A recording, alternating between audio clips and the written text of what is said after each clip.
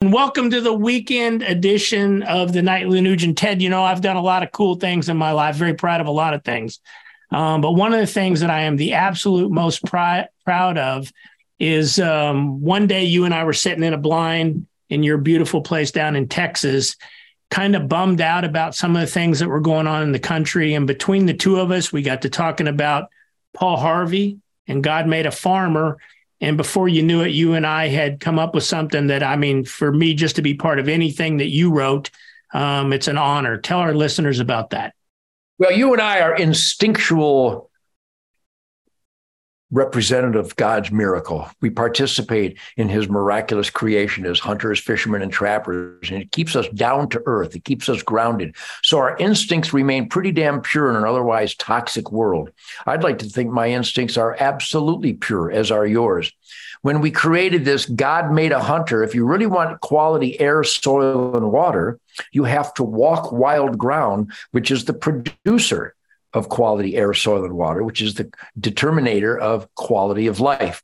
And when Paul Harvey wrote And God Made a Farmer, he was articulating and celebrating that if we're going to get food and if we're going to have a good environment, it's going to take people who walk the ground, who work the ground, who revere the ground, and understand the sustained yield, resource stewardship responsibilities of farming, ranching, hunting, fishing, and trapping. So you put pen to paper or keyboard to digit, and you outlined this brilliant creation called God Made a Hunter. And we celebrate that the last perfect environmental responsibility mankind can participate in is balancing the herds and the flocks and the schools of fish. You want a healthy body of water, you have to harvest the surplus to keep the fish population healthy, keep the vegetation healthy, keep the water healthy. And that's the same procedure, scientifically proven resource management model in the United States of America, where we're celebrating more geese, more turkeys, more lions, more mountain lions, more black bears, more deer than ever in recorded history. I think more elk than ever recorded in history, more moose, more antelope, more grizzly bears. I mean, the reason that wildlife is thriving is because we pay for scientific-based management in most instances where the Democrats don't ban this and ban that. But God Made a Hunter is a brilliant representation of the last responsibility of mankind to monitor, revere, and manage our wildlife resources. And I couldn't be more proud to collaborate with you on it, Keith. Yeah, powerful, Ted. Well, before we play the God Made a Hunter bit, I want to remind our listeners, go to hunternation.org, become a patriot, become a member. Hunter Pride 365. Ted, happy 4th and Freedom Week. And to our listeners, enjoy God Made a Hunter. See you next week, Ted.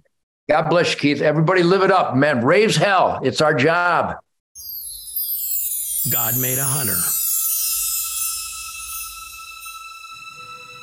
In the beginning, God made the world and gave it all that was needed to survive and flourish.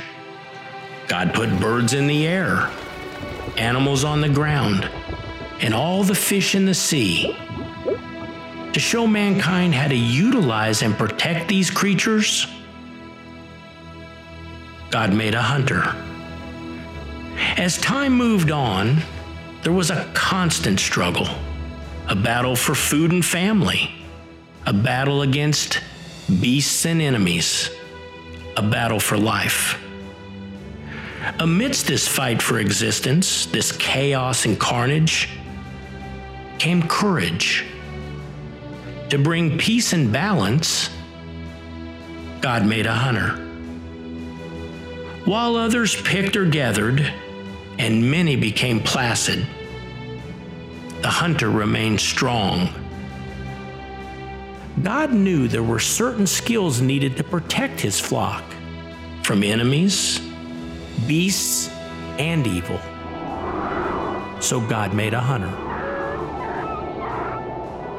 Into these hunters, God instilled patience, discipline, and courage. He gave them curiosity,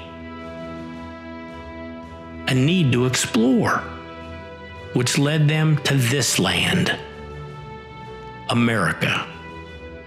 The first off the boats were the Pilgrims, and it was the hunter who fed them and helped them survive. Through hard work, these colonies flourished and grew, but something was missing. The winds of freedom soon blew. It was the hunter's woodsmanship and marksmanship that gave Washington the edge. In battle after battle, it was the hunter's keen eye and steady hand that defeated the redcoats, bringing freedom to the land. Every time from the World Wars to the Middle East, when America was under attack from foreign enemies, when brave men and women were needed to answer his nation's call, God made a hunter. They came from the mountains, the valleys, the coast, and the plains. All along, it's been the skill of the hunter that kept America safe and strong. Since the birth of this great nation, every time something really important needed to be taken care of, God made a hunter. And to date, the hunter has never let God down. But right now, a culture war rages on. Our traditional American values, including our hunting lifestyle, are relentlessly under attack. But this time, the attack isn't from a foreign enemy, it's from within. So today, in this most critical time, with the future of our great nation in the balance, what has God done? God made you the hunter.